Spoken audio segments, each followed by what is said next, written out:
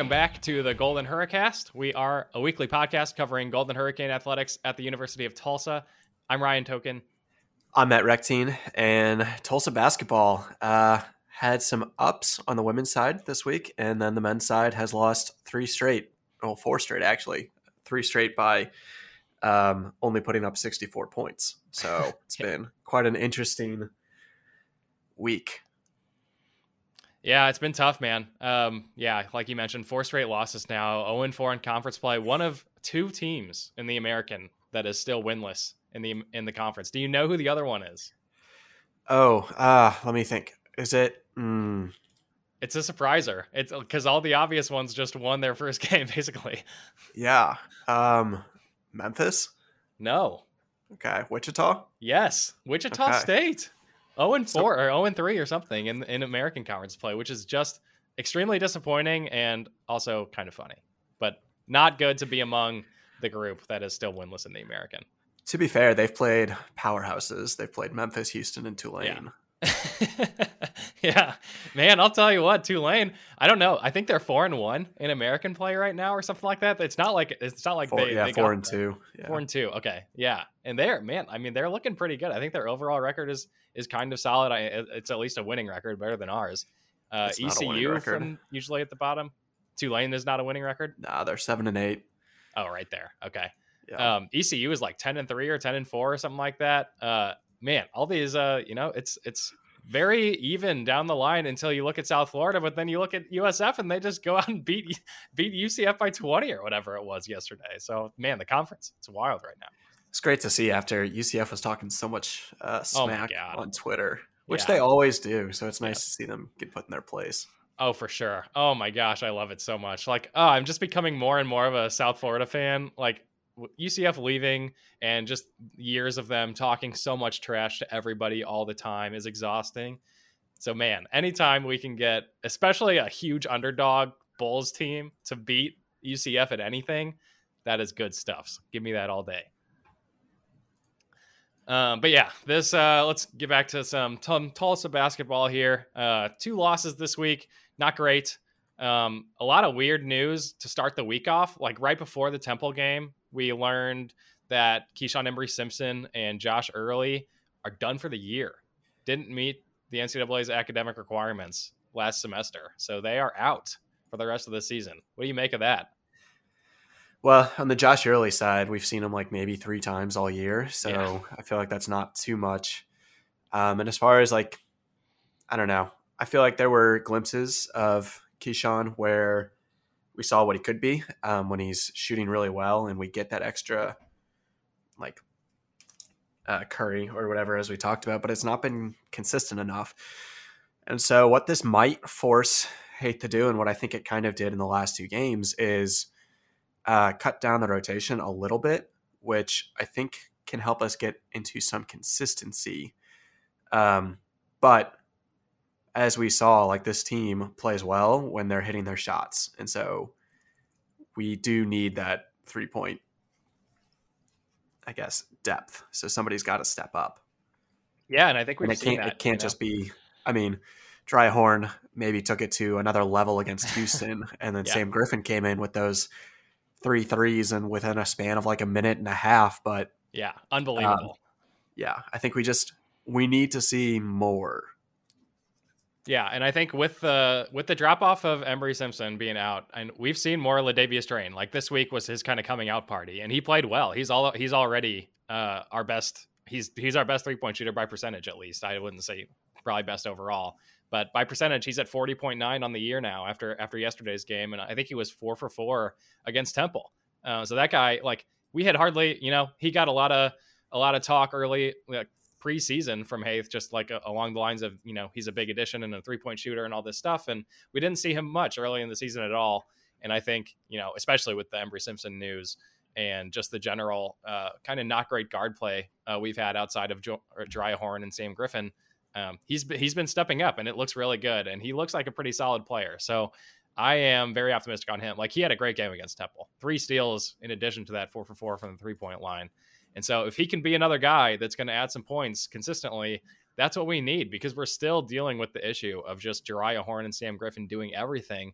And Sam Like, he didn't have a great game against Temple. And then yesterday, he was not having a good game against Houston until he's kind of saved the day there, or almost saved the day at the end. Couldn't quite finish it off. But man, like when those two, Horn and Griffin, aren't firing off, we have nobody else. Like, we need some more depth, and we've been talking about that all year in terms of scoring. And we have a lot of talent on the team, but it's very inconsistent. Maybe every now and then somebody outside of Horn or Griffin steps up to the plate and delivers for us, but we don't really have a consistent third person in there. And I would have thought maybe it'd be somebody like a Darian Jackson, who's been a veteran on this team for a long time now, and somebody that I think is a leader on the team that people look for leadership. And he's still a very good player, but he's not a big scorer, and he never has been. So it's probably unfair to look to him to be that consistent scorer, because he doesn't really have the outside shot. And he doesn't really look to score that. Like, he's a great finisher around the rim, which I don't know his field goal percentage this year off the top of my head, but I feel like that's kind of been down as well for Darian Jackson this season. Not that he's having a bad year, but I don't think he's really been to the level that I was hoping he would be preseason. Yeah, he's compared to last year where he was almost 65% field goal percentage. Yeah, like he's dropped off. He's like 57, 58. So it's not a huge drop off, but it's not, he's definitely not at the same level I think he was playing last year, which is tough because, like you're saying, we've kind of lost a lot of other outside of Horn and Griffin, like to have other contributors drop off offensively. That's what's killing us. Yeah, for sure. And yeah, it's just tough to rebound from that. So I don't know, maybe, we've seen a lot of Latavius Drain lately, like we said. We also, in the last two games, saw some more Sterling Gaston Chapman, the guy from Wichita. And that's cool. Like, he hasn't done too much while he's been out there, but he looks like a good player. And so, I don't know, it's fun to see some new guys, especially when you're in a down year, like we clearly are so far this season, being 0-4 in the league to start things off and a losing record. You look for the bright spots, right? And Latavius Drain has been a bright spot this week. Seeing more of a young guy like Sterling Gaston Chapman, I think can pay some dividends down the road. So hopefully that happens. But man, two home losses in a row this week, that just sucks. We jumped up a bunch in KenPom. I think we went from 145 to 133 or something like that after playing Houston as close as we did yesterday. But still, I mean, a loss is a loss. We're 6-9 on the year now, 0-4 in conference. It's not great. Like you mentioned, we scored 64 points in 3 straight games, lost them all those games. We've lost by 5 points or less. All those games also, we have come back from double-digit deficits only to still lose those games, which sucks. Like, that's got to wear on the team over time. And even just after 1 or 2 of those games, it has an impact on you. So, man, it's a bummer that we couldn't pull it off yesterday. That could have really changed things up for this season, I think. Or at least given some optimism to these guys, because now we've got to go on the road. Like, we had a home stretch. Hopefully, it would have been so nice to win one of those games, but to drop them both, now we got to head on the road to Cincinnati. We come back and we play a floundering Memphis team, but still a very talented roster on that Memphis team at home on Sunday. And it's tough. Like, those are not easy games. Like, the Temple one is the easiest one we've had in conference play so far, and we couldn't pull it off, unfortunately. So it's kind of bleak looking down the stretch, especially when you see Tulane and East Carolina, who's usually at the bottom of the league, doing well all of a sudden. Yeah, KenPom at this point has us winning 3 more games this season, which is just insane. God, really? Oh, geez, yeah. I didn't notice that. It's only wins against at home against South Florida, at home against East Carolina, and on the road at South Florida, which they have as a toss up. And like, I don't know if I buy that necessarily, because we've lost every conference game by 5 points or fewer. Like, we are making them competitive. Maybe some of them are more competitive than they should be. Not maybe, like, they definitely are. But like, at some point, the pendulum's going to swing like the other way. Like, some of those shots against Houston, obviously some were bad shots, but there were a lot that kind of just had terrible rim luck. And so, 1 or 2 more of those goes in. Anthony Pritchard like hits that layup. We hit a couple of those, and all of a sudden we're in overtime, and we're potentially beating Houston for the 3rd straight season at home. So I feel like this is a team that's going to finish way closer. I don't know if way closer, but like around 500 as opposed to 6 games under 500. So Dude, oh my god. Yeah, no, I totally agree. I think it's a good point. I'm glad you called out the KenPom thing because I had totally skipped over that. I didn't even see it until you said it. And wow, that is depressing to look at. But I agree. I don't think it's going to fall there. I would be so surprised if we were anywhere around only winning 3 more games this year. Because like we said, like we've talked about, we have talent on this team, and we're in these close games, and so you're going to pull out some of them. And like just this week, and you kind of said it already with the Pritchard layup that he missed it with 2 seconds left or however much time was going there. The same thing happened last week against Temple, except it was Jariah Horn that time. And like both of these, we have open layups where we get to the basket with time expiring basically, and we missed them both. And both of those would have put us in, either tied the game, potentially sent it to overtime, or maybe even led to a win. So those just got to fall. And like, it's not we're so bad we can't make a layup. It's just unlucky. Like, these are good players. Like, Anthony Pritchard is a good player. Yeah, he's a freshman. And like, there's more of an excuse for him, I think, than Jariah Horn's miss against Temple, because Horn is an upperclassman, a senior, a leader on the team. It sucks that when he gets to the bucket in a time like that, he's got to make that. I mean, Pritchard does as well, but Pritchard's a freshman going against an extremely physical Houston team who had already blocked his shot like 3 or 4 times that game in the same spot on the court. 16 feet taller than he is. Yeah, he's just a small guy. It sucks. And like, he's talented and he can get to the bucket, but he's just smaller. That's just what there is to it. I'm sure that was the initial reason we didn't offer him out of high school, despite him being a really talented high school player, and why he was initially going to go to Middle Tennessee State. He doesn't have the size. And he can get bigger physically, like width wise with some more muscle, but like the height's just not going to be there for him. And so he'll find ways to work around that as he gets older and gets some more experience at the college level.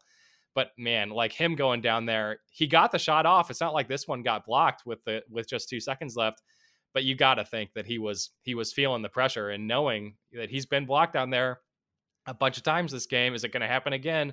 He gets it off cleanly, but kind of put some weird some weird speed and spin on that ball, and it wasn't really very close to going in either. So it sucks, but like both these games win like right at the end, very winnable games with missed opportunities at the buzzer essentially. And then, this Houston one, obviously you got Sam Griffin kind of throwing up a prayer at the end. I don't put that on him at all. It's just it was weird. Speaking of that buzzer at Houston, right? That play that went to Griffin at the very end after Pritchard's miss, there was a wide open, not wide open, but pretty open Ladavius Drain cutting to the basket right there, and who knows, maybe would have missed another game tying layup at the very end. But like, there was definitely a chance that ball that could have gotten there. We could have got that up for a layup and still tied the game and sent it to overtime. But we were looking for Griffin, I guess. Yeah, and I'm curious on the difference, like how quick can you pull off a layup versus a catch and shoot, like immediately? Like there was only 0.4 seconds left, so like, yeah, that's true. I assume that would be enough time possibly, but who knows? You could have like just any sort of hesitation or anything, and you're looking at game over before the shot goes off.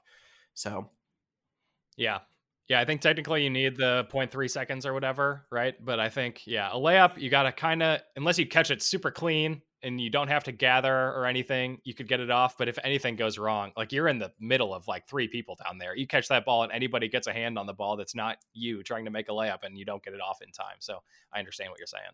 Yeah. One thing that I was really excited about, so we come into the second half against Houston last night, and it was just looking ugly. Yeah. We were down 38-23, I think. After 21. Okay. Yes. Okay. So down 17 after some ridiculous, like who knows how it went in, buzzer beater that Houston hits. And like we come out firing on all cylinders to start the second half. Like Houston had to burn a timeout so quickly because we just played super aggressively, which we have not seen so much this year, like on offense. So many times, like how often do we complain about they just kind of like toss it around the perimeter? Nobody is attacking the hoop. And so, you're not getting open shots. You're just kind of playing passively. And then Houston was just thriving on that in the first half, and Temple was taking advantage of it too. Mm-hmm. But then we saw completely different shifts in like offensive philosophy. People were driving to the hoop, kicking it out, and all of a sudden, Horn was getting much cleaner shots. He made 4 threes in the second half. Sam Griffin made 3 right there at the end. I mean, Drain was going like hitting them. Mm-hmm. And it just makes you think, like, why do we not have that kind of mentality? Like, what is Haith game plan where he's not taking advantage of that? We seem to play, and I think this has been the case since we started this podcast, that we play better when we increase the pace of play. Mm-hmm. And we just, as much like lip service as we get from that, we see such rare glimpses of it. Yeah, the offense does. I mean, it does certainly tend to feel more passive a lot of the time. And you're right. Like, we came out that second half and everybody was trying to get to the basket. Like Anthony Pritchard trying to get there every time. Darian Jackson, several good finishes underneath. Jeriah Horn, even a couple nice cuts to the basket. And it was, I mean, that's what that helps a lot against an aggressive defense like Houston's. The more you can spread them out and, get them mixed up by cutting to the basket and making people move around rather than just passing it around and throwing up a three, that helps a ton. And I think that is a big reason we stayed close in this one and came out so hard and so fast in the second half. It's just like people feed off that energy.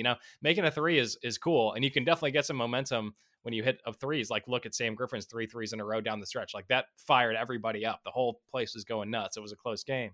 But man, like, there's just something more visceral and physical about getting to the basket close up and finishing and like being a physical, strong team that can do that. And so many times, we've got 1 or 2 players that do that, but the rest of the team doesn't really. And we mentioned while we were watching this one, like, we saw Anthony Pritchard go in there and just get swatted, but it was like, good, go do it. Like, show the team that he's getting to the basket. You're beating your guy off the dribble. He's just a small freshman, right? And so I understand, but like, I do think that there's something to seeing a teammate get in there, be able to beat your man off the dribble and get to the basket, and that'll let other people do the same thing, and then they'll somebody's going to finish and score. And when you do, like, you just have a better chance at getting an offensive rebound, mixing it up. Who knows what'll happen when you get down in there, finding an open man for a three. Who knows, right? It's just good things happen when the ball moves and you cut to the basket. We just don't do that enough. So I was very glad to see it, despite Pritchard getting swatted every now and then. I think it's very good of him to do. Yeah, and I think we've seen way better play when Ray Doe and Nikita Konstantinovsky are being aggressive and attacking the hoop. Because a lot of times Ray will get the ball and just kind of pass it on or be a little like take too much time, and all of a sudden they just swarm and we can't do anything. But when they've been aggressive, like, we're keeping up with Houston in offensive rebounds and just rebounds in general. And I think it's because when you get to the hoop and, you're way more likely, if you're actually close to the hoop, to get your offensive rebound versus just if everybody's sitting outside waiting for a lucky bounce or anything like that.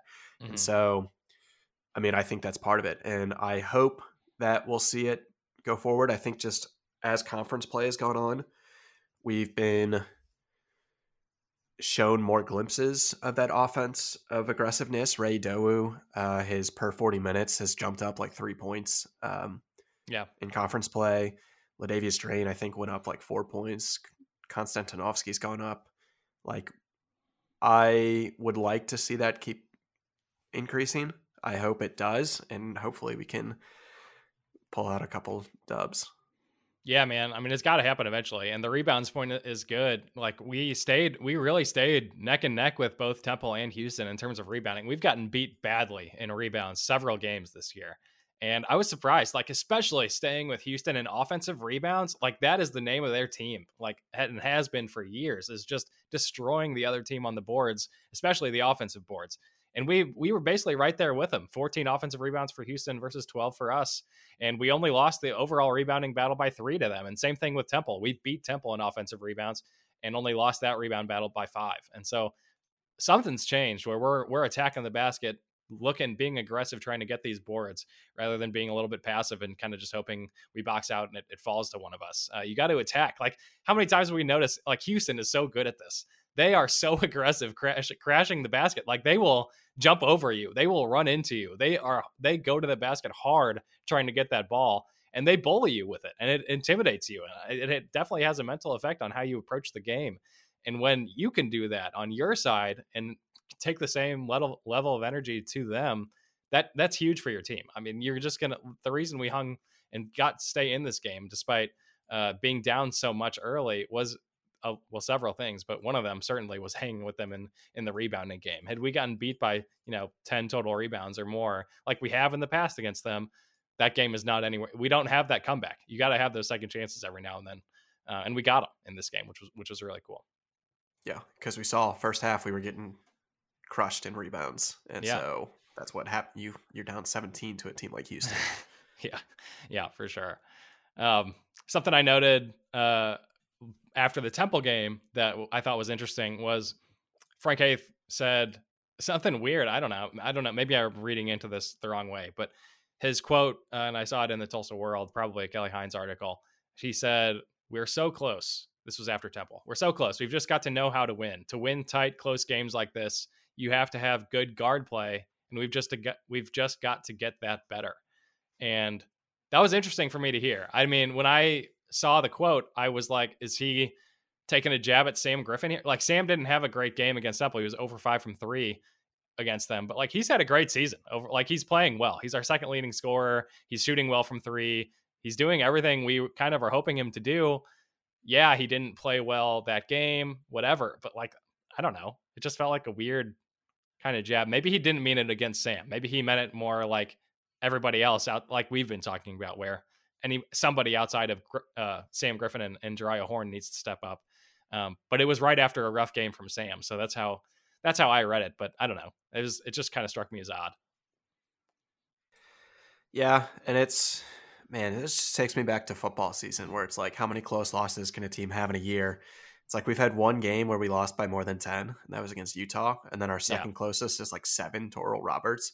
Every other loss has been, I think, within 5.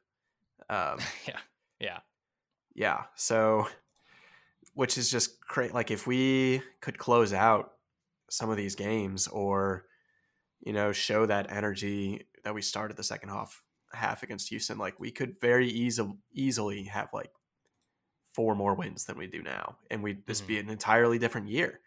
It's just that closing is just what we've been tough. And part of it is we shoot ourselves in the foot where we have to, come from behind, and our great comebacks just kind of fall short. So. Yeah, it's tough. The optimistic part is, like, we've seen, especially recently, really good stuff from Ray Udovu and Nikita Konstantinovsky. Like you said, both of those guys, like, I don't think Nikita shows up much in the stat sheet, but both these games, at least this week, he is a physical player. Like, he gets in there and he mixes it up. He is emotional. He goes after the rebounds. He plays hard. He gets a bucket every now and then. It was a great week from him. And then Ray Udovu, like you already kind of mentioned him, but yeah, like another really solid week. 14 points against Temple, 6 for 8 from the field, rebounding the ball better. Against Houston, he had a good game. I think he had 8 or something. I don't have that page pulled up right now, but I think he had somewhere around there against Houston, and played well, like played hard and physical and emotional. Again, he's always an emotional guy, so not surprising there, but definitely a solid game from him. And that's been lacking for sure so far this year. So, man, if we can all of a sudden, like, Nikita doesn't play that much, but he does come in every now and then. And I think especially now that Early's going to be missing the whole season, we need some more depth down low. Maybe we'll see some more of him. And it does look like he's playing well and knows his role on the team. So I'm pretty optimistic about the big guys all of a sudden again, after being pretty down on them earlier. Yeah, would like to see us win a couple jumps to start off the game. Yeah, right. Yeah. You never know. I don't know. Like, who? I guess it's probably. I guess usually Nikita took them both this week. I think so, because Udovu did he? Well, I don't know. I missed the start of the Temple game. You were there, right? So yeah. I can't remember. Yeah, who Nikita Udovu came off the bench, so I would assume between Horn, Drain, Pritchard, Haywood, and Konstantinovsky, I would imagine Nikita is the one who would take that. Yeah, he's what, 6'11", isn't he our tallest guy? I think so.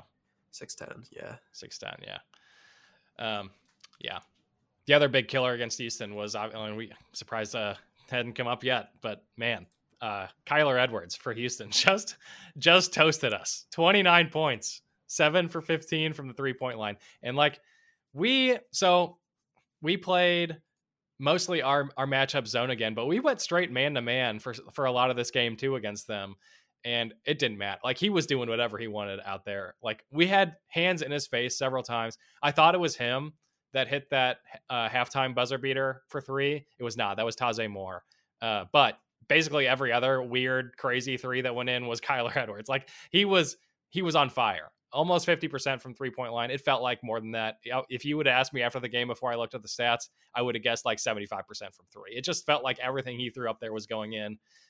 Just some wild, like, you had the Moore one at halftime, and you mentioned that. Like, that ball from Moore, that got stripped out of his hands, and he caught it again, flipped it to his left hand, and threw it up like over his shoulder, and it freaking went in.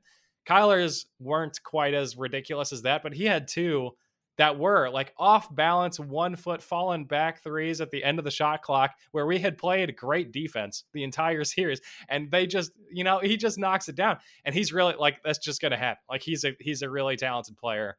He's not going to hit 29 every game, but he's going to hit a couple shots like that on you. And you just gotta roll with the punches. And we did. I mean, to suffer 29 points from him and be able to stay in this game, and come back late and see 24 in retaliation from Jariah Horn, who was going back and forth with him for a lot of that second half. That was amazing. So that was very fun basketball to watch. That is a great player in Kyler Edwards, and he definitely toasted us. But I mean, to only lose by 2 after that, I think is pretty solid. Yeah, and just talking about fun to watch, I think my last point kind of on the Houston game just in general is like, this is the first time where it's been exciting to watch Tulsa basketball, it feels like, since in like 2 years. Yeah. Granted, I'll say, like, I didn't pay too much attention during COVID last year just because, it was not great. The season was just wonky, and it's like we've had that to start this year, but it's like that style of game, like just a close game, taking on number 11 Houston, losing by 2, making it a super close back and forth battle. Like, that's at least fun, and not like, it would have been great to get the win. Sucks to not have that, but I'd love to see that energy for the rest of the season. And just make it so much more fun to get through. Like, even if I can't say if we lost every game like by 2 and it was like a super close, but that'd be better than like what we've seen so far in our losses. Like, I'd much rather have an enjoyable season. Yeah, dude, no doubt. I mean, that's absolutely true. It was easily the most fun home game this season that, like, we've gone to and watched. Even the ones where we win, it's just like been such a grind and boring mostly. And especially, the one, like, so Matt and I always stay at the end and like sing the alma mater song with the band and the players, and like, it sucks. Always true. It is like so many games this year, nobody's there, the stadium is empty, we lost the game, of course, and the band is like, they're playing and they sound good, but it's just the band, and the team is sad because they lost, and there's like 10 other people in the stadium at this point, right? And so Matt and I are sitting there singing the song, and it's just like, well, this is not good. Like, there's something needs to change here. And like, the Houston game was so different. It was so fun. It was not different in terms of like fans that came to the game. I was shocked. I thought, outside of the student section, yeah, shout out to them. That was great. They definitely came out, and they were the reason that I think it was louder in there. Like, it felt more energized, totally because of them. Because the normal fan base, like, it was the same looking as it was for Temple. Maybe there were a few more people there, but it was not. I thought, even in a down year like this, coming off some losses, we're playing a ranked rival team in Houston. I thought more people would show up, but it was pretty empty still. So that was a bummer. But I don't want to get off on that. Like, I did think it was a really fun game in general, and the teams played well. The student section came out. It was cool. Very exciting back and forth game. Big comeback. Didn't quite get it. Fun one for sure. So hopefully people start coming out a little bit more, because, man, it is like, anyway, I coughed right before this and lost my train of thought. But anyway, you should just come to the games. They're fun. Like, they can be. They have the possibility to be. And they're more fun when more people are there, because it's louder and more energized. So anyone who's not coming, maybe come to the next one. Please make it so that Wichita State on Wednesday March 22nd is not Ryan and I and 12,000 Wichita State fans. Yeah, oh my God, that That's is what it's totally going to what's be. going to happen. Yeah, That for the sure. stadium's going to be full of yellow. Yeah. I mean, and even this week, like we've got a home game against Memphis. And yeah, Memphis is kind of a weird joke right now, but like they have a big time, big name, famous head coach. They have two of the top recruits in the country playing for them right now. And that's fun. Like that is just cool. And they're both back and playing again. They were not playing the first time we played them in Memphis. They're both back. They're both in the roster, both playing. So we'll get to see Amoni Bates and Jalen Duren on Sunday. So look forward to that. Come out to the game. All right. Speaking of next week, let's talk about those a little bit. We have two games this week again. One on the road, one at home versus Memphis. Like I just said, the road one we'll take first because that is the earliest game. That's on Thursday, the 20th at 8 o'clock on ESPNU. Cincinnati, they are KenPom number 75, 12-5 overall, 2-2 in the American. Brand new head coach. Previous head coach John Brannen had been there, I think, for 3 years. He is out, maybe just 2. I can't remember. Anyways, 2 or 3 years. He is gone. He got fired. All kinds of drama came out of that last season with how he was treating players, and he denied everything. And him and his lawyer sued the university, and all kinds of crazy stuff happened with it. But he's gone. And in comes a guy that we've talked about many times on this podcast. Wes Miller comes in from UNCG and first year. And so I don't know what happened. I didn't follow this enough. There are no freshmen on this team. I don't know if they just didn't sign anybody or maybe it was the timing of Brannen getting fired and Wes Miller coming in, but no freshmen, all sophomores and older. But they've got a lot of returning production. Maybe that's the reason too. Like everybody came back a lot of times after Brannen or Brannen in this case, but your coach in general gets fired or leaves. A lot of guys will transfer. I don't know. Maybe all these Cincinnati players were indeed happy to see him gone because of his treatment. So they were like, hell yeah, got a new guy here. Going to take that on totally and go all in with Wes Miller, who by all accounts is a great head coach. So happy about that. I wasn't a huge John Brannen fan myself. I am a Wes Miller fan. So that's kind of cool, I guess. Wish we had him here, but at least he's in the American, I suppose. No. Yeah. Get out bullshit with that. I wanted him here. I don't want him in the American, not at Tulsa. I was pissed after bullshit on that. I'm not saying I didn't want him. I definitely did want him here. But if he's going to be coaching somewhere that's not Tulsa, I'd rather be playing against. I like him, so it's fun to play against him. Yeah, I don't know. It's bittersweet because I wanted us to fire Frank Haith for the last 3 years to hire him. Yeah, and it's just like, why couldn't we do it? And it does feel like a huge missed opportunity. Like, I feel like we totally could have done it. I guess Cincinnati is a bigger name, than Tulsa. I don't know. People I've seen argued, like, would he even leave UNCG to come to Tulsa? I don't know. I don't know how people think about this. We probably would have paid him more, so probably. But yeah, I'm not sure. Well, because it's like a lot of people were speculating that he was just kind of waiting out for the North Carolina job if he could get that, and he didn't. Yeah. So maybe that's why he bounced this year. But I don't like being in a world where there are so many coaches that we've seen move and have incredibly successful like tenures at their new places, and we've just kind of been like, oh yeah, we've still had Frank Haith for 25 years. Yeah, I mean, and there's something to be like the argument not for Frank Haith but for stability is just like Tulsa has gone through so many periods where we didn't have anything like that, and like so many the argument against myself now is like, yeah, I mean, but it's better that way because that either means you're being proactive and getting rid of somebody or they're having a lot of success and moving on to a bigger name, right? And the whole idea, I remember when we first got there, I didn't like the idea as a freshman and a sophomore and even later of Tulsa being a stepping stone. I was like, we just moved to this new conference. We got all this momentum. Like, it's time to settle in and become like a bigger name and keeps it. So like when we hired a guy like Frank Haith, I was pretty excited about it because he, one, came from Mizzou. He had a freaking fiasco of a tenure at Mizzou though, but like a big name, like coming from a big school, settling in at Tulsa, maybe he'll bring some stability, have some success. And it started off so strong, like made the tournament with Juice and Shaq Harrison, but has obviously not gone very well from there. So I like the stability argument. I understand because we've gone so many years without that before Frank Haith's tenure, but the alternative of just like, just accepting your role as a stepping stone, more or less, and embracing the idea of successful coaches coming in and leaving. I mean, that's better than what we have right now. So yeah, I think I would stability gotten us other than dwindling home crowds, increasingly lower KenPom Yeah. rankings over the years. Like, Yes. I don't know. I think we don't need to get on this train too much Yeah. further, but I'm Yeah. hoping there's a change. No, I mean, it's hard not to at this point. Like, nobody cares about Tulsa basketball right now. The stadium is empty. We have a losing record. We're 0-4 in conference. It doesn't get much lower than it is right now. So I'm just glad we can still laugh about it and smile a little bit, because it is grim in Tulsa basketball land right now. But yes, back to Cincinnati. Like I said, a lot of returning guys. Big four combo of returners, especially at the guard spot here. Jeremiah Davenport, David DeJulius, Micah Adams-Woods, Mike Saunders. That is a very talented core of guys. Those were kind of the young core last year. They're all back and more experienced this year. I like all those players. They're all talented.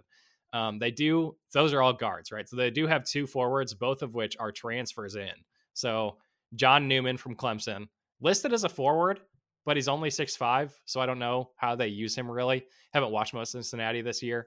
And then Abdul Ado from Mississippi State. He's the actual big one. He's 6'11", senior forward. Newman is also a senior.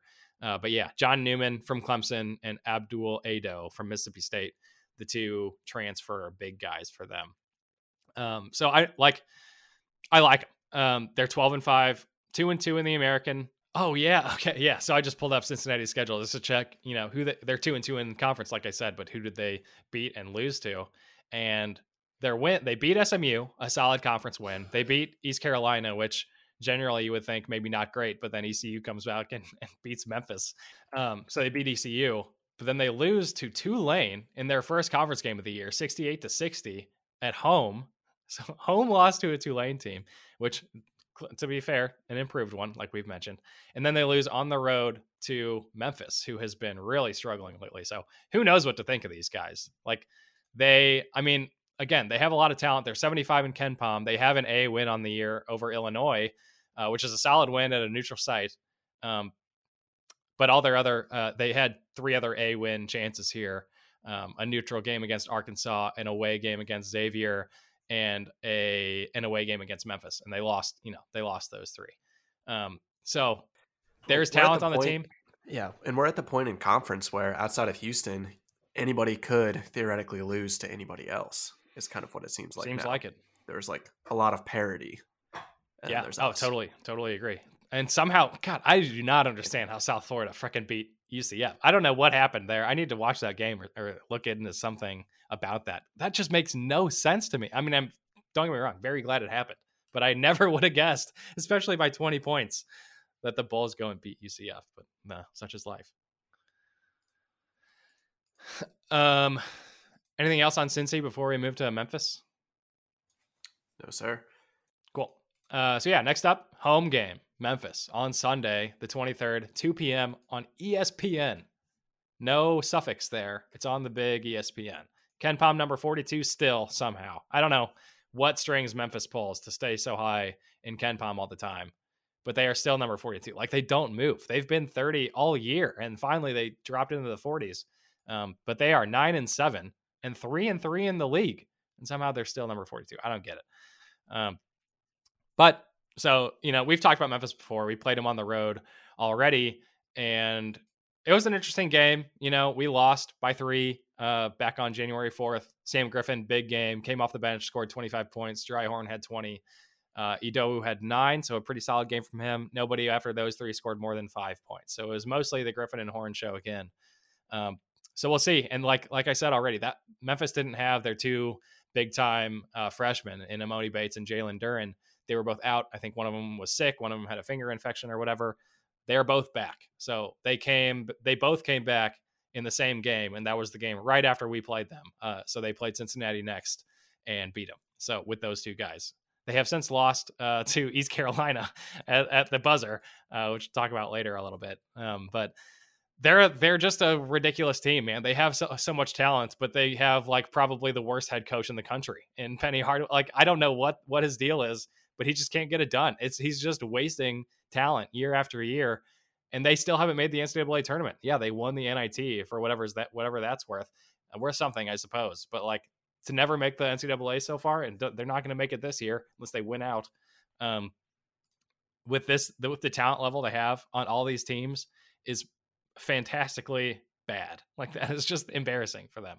So it's always fun to play them because they play fast and they generally play aggressive, but they do not play safe with the ball, and they don't really have a good offensive scheme. So it'll just kind of be a bunch of guys running around out there for Memphis, and usually we play them fairly well. We almost beat them on the road. I think we'll probably beat them at home. To be honest, we like playing them. It feels like. Yeah, that makes it describing their offensive system kind of just reminds me of like pre-K soccer when I used to run that, where it's just like 10 people sprinting after the ball and just like there's no rhyme or rhythm or reason or anything like that. It's just give me the ball, let's go. Yeah, for sure. I mean, that's how it is, dude. And like, I don't know. It's really like when we played them last, we talked about that game, and it was just like the ugliest basketball game of all time. And it was just not like just ugly, just turnovers over and over and over again. We lost the game, came back from a big deficit again, but still lost it. Like it's just the same thing, but worse because you're playing Memphis. They play hard defense. They turn you over a lot for sure, but they do the same thing. Like they turn the ball over. I don't know what their ranking is. They got to be one of the worst in the country in terms of total like team turnovers on the season. So it'll be an exciting one, I guess, just to watch because they play so erratically. They're 354 in the country on turnovers. Oh man, what is it? There's 355 or something total. Yeah, that might be last. They could actually be last. There are 358. So okay, they're very close. Yeah, that is brutal, man. Oh my god, that's got to be. Imagine being a Memphis fan. How pissed off would you be? You have all this talent, and you get so excited before every year because they keep signing all these big time names, and now they're 9-7 and they lose to East Carolina on the road. Oh my god, I would be livid. Yeah. 17th in the country in tempo, 354 in turnover percentage, 356 in steal percentage. Like, yeah. Oh god, yeah. What is possession? What is ball security? No ball security, but they play fast, and usually that's good for Tulsa. Cool. Anything on Memphis, or you want to move on? No, just excited for the crapshoot that this game is going to be. Yeah, me too. I mean, yeah, it'll definitely be like it's home. It'll be a fun one to watch again. I think this is a good one for people to come out to. I think Tulsa actually has a very good chance of winning this game. They are in a bad place mentally. Memphis is. Everybody knows they're having all kinds of issues. That messes with your head. We're playing them at home. We beat them by 40 like 2 years ago at home. Good chance that we win this game, I think. So come out.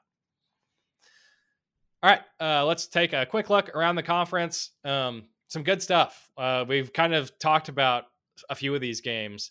So let's start on Wednesday, the 12th. Obviously, that's when we lost to Temple. I'm not going to talk about that one. UCF beats Memphis at home and then follows that up with the loss to South Florida by 20 or whatever. And that happened on probably Saturday. Or I guess that was that was yesterday.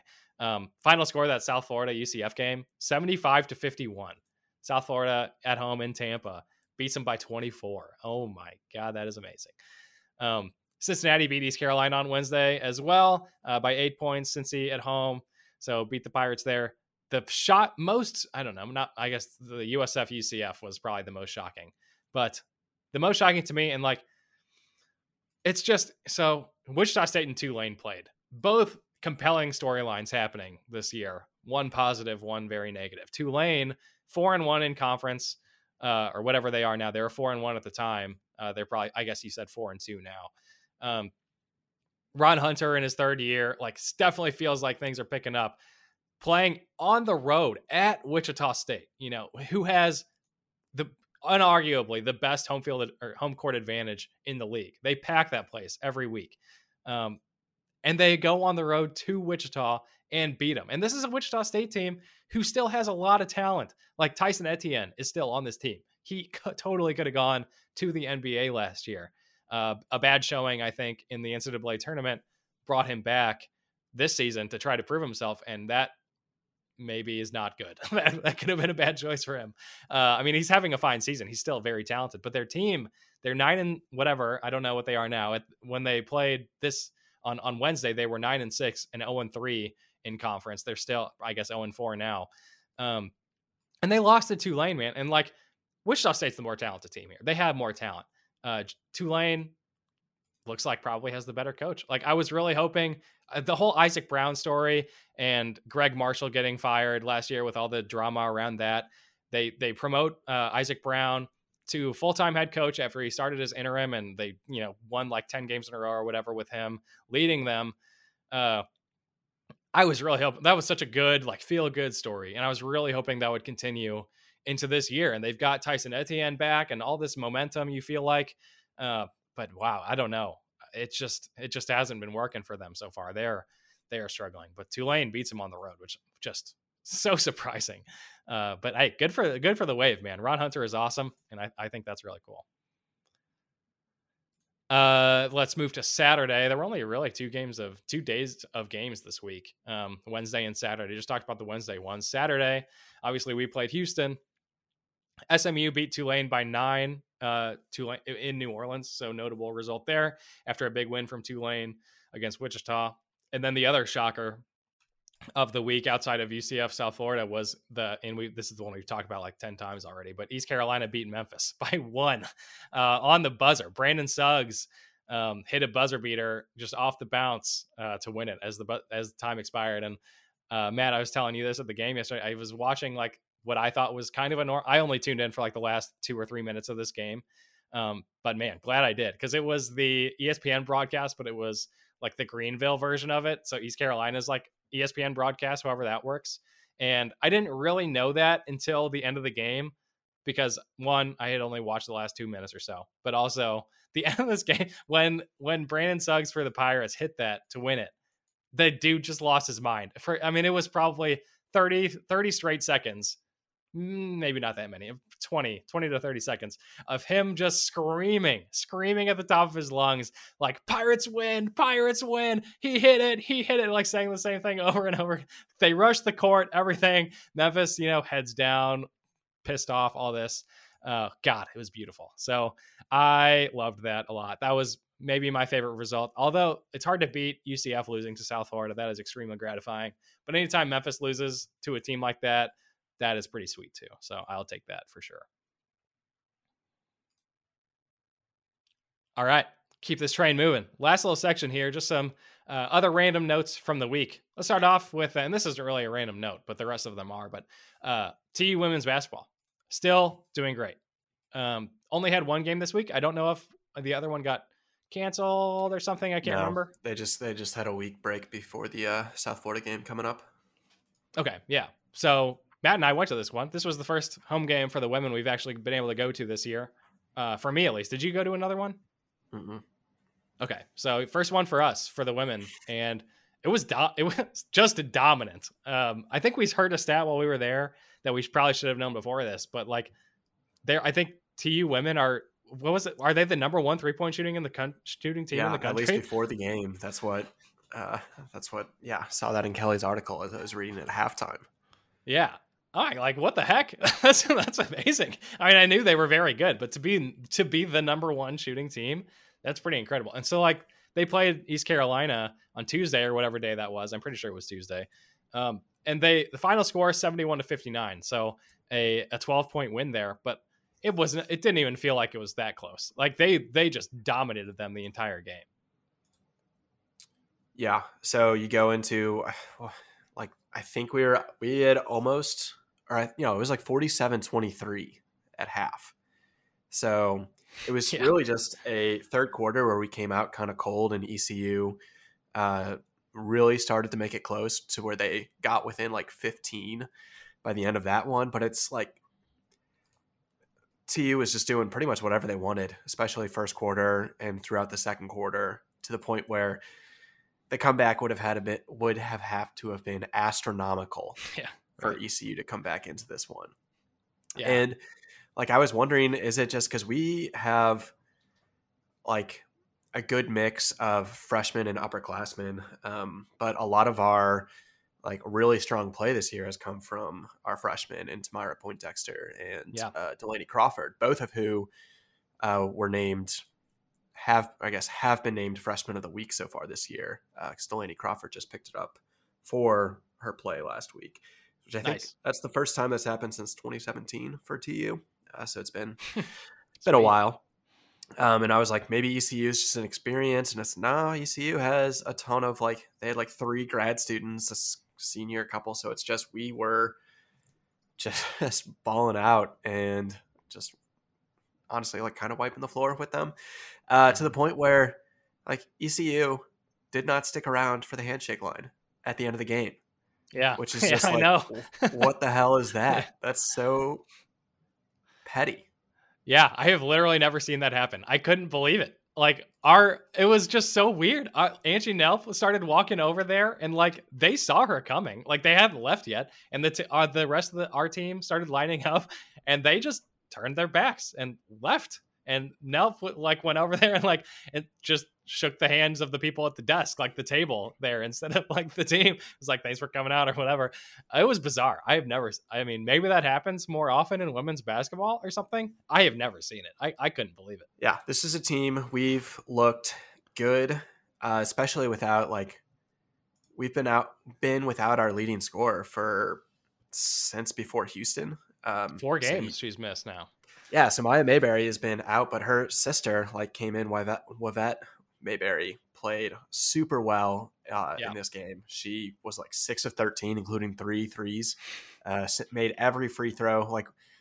We are on top of being one of the best, if not still the top 3-point team in the country. Is we are in the top 10 for free throws too. I think we were 18 for 21 against East Carolina. So these players are just incredible shooters overall. Yeah, God, just look at our 3-point percentage down the line here. Maya Mayberry 49%, Wivette Mayberry 47%, Maddie Biddle 43%, Delaney Crawford 42%, right? And then you have a 35 and a 33 after that. That is amazing. That is amazing to see. And one of those, the 35% of there, is Tamira Poindexter, who's a freaking forward, hitting 35% of those shots. That is cool. So, there's a reason that we have been so successful. Yeah, we're lacking in some size. See the Houston game. But, man, do we have some talented guards that can shoot the ball. Yeah.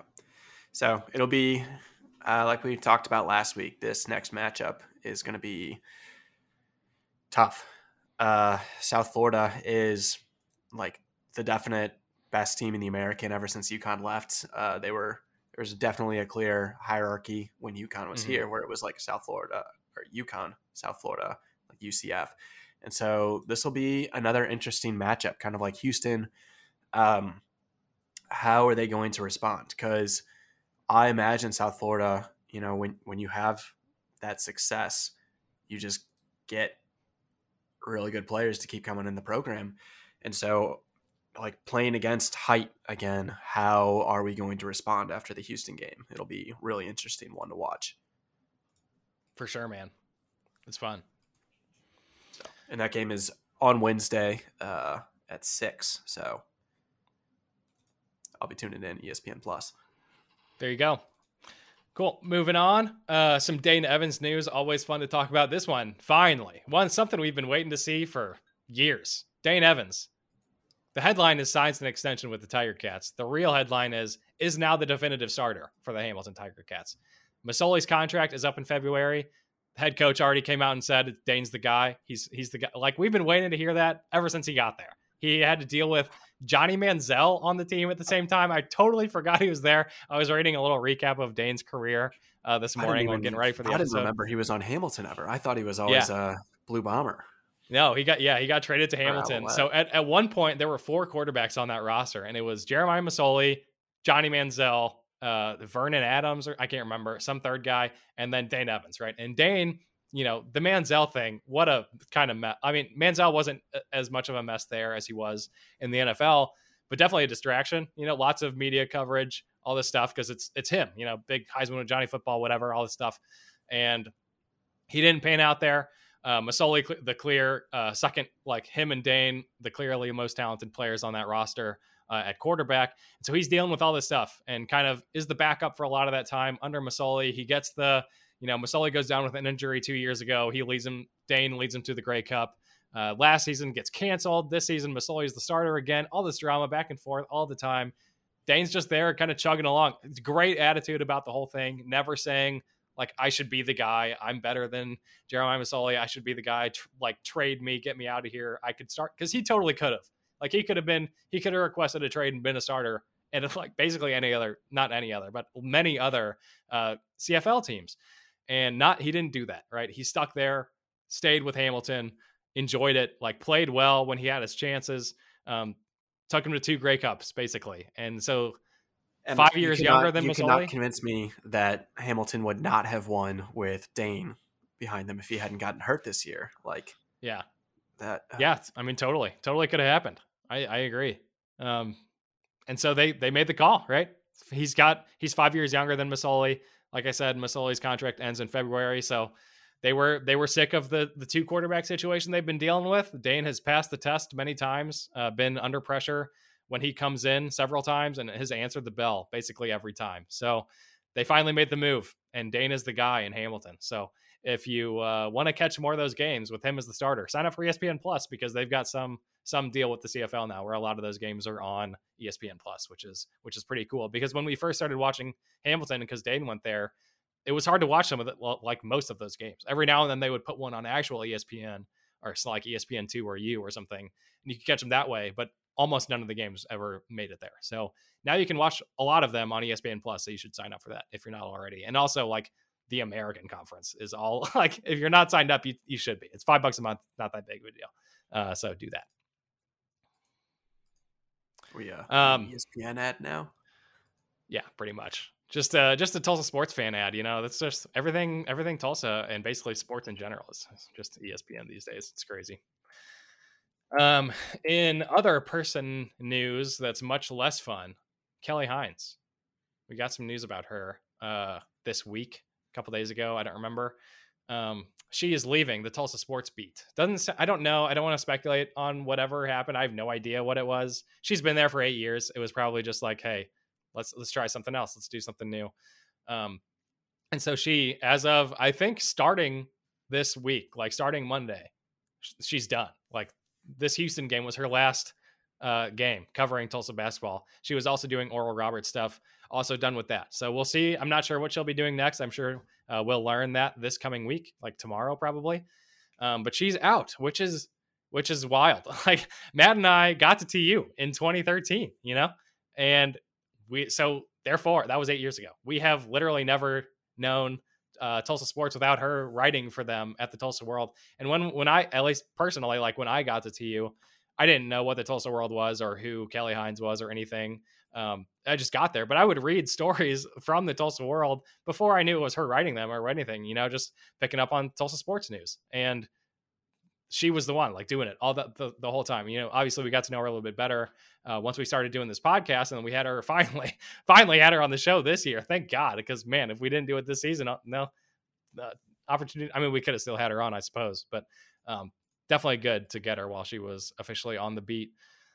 So it sucks, man. It's weird. Like, Bryce McInnis is going to be taking over, which I don't know much about him, but optimistic that he'll do a fine job. He's a younger guy, just graduated from college last year from the University of Central Oklahoma. Have to have him on the show for sure. But man, gonna miss Kelly. She's been doing an awesome job. No, for sure. 100% agree. Like, Kelly has been the subject matter expert for Tulsa sports for the last couple of years. And like, the amount of work that she does to force the university to give news because they refuse to do these things in press releases is just amazing. And so it's going to be a definite loss for sure. And it sucks, but I'm excited to see what she's up to next. Hopefully we find out sometime this week. Yeah, I feel like we get all of our stuff from Kelly, or like 80% plus from her. I don't know how we're going to figure out, because you're right. Like, so many times TU doesn't publicize things. They're a private school, whatever, all this stuff. They don't have to do things. So often they just won't tell anybody. Like the Steve Farmer thing they finally announced, but like even before that, there's just a bunch of news that they don't talk about, and Kelly goes and pries them and gets it out of them finally, and then tells them. And it's not like this is like secret information. It's like general knowledge that people should have about TU. And yeah, I don't know. We get so much of that stuff from her. And Bryce, while I'm sure he'll do a fine job, Kelly's got all these connections where she can make these she can get the news out of them. Bryce is going to have, probably going to take some time for him to get there. And like, I'm sure he will, especially Kelly still being at the Tulsa World. He can ask her stuff and learn from her. But I think we might have a year or two where it's going to be a little bit of a learning curve. And so we're going to have to do, I think, more of our own research here instead of relying on Kelly to feed us all of our stuff, which is pretty nice, or was pretty nice to have. Yeah.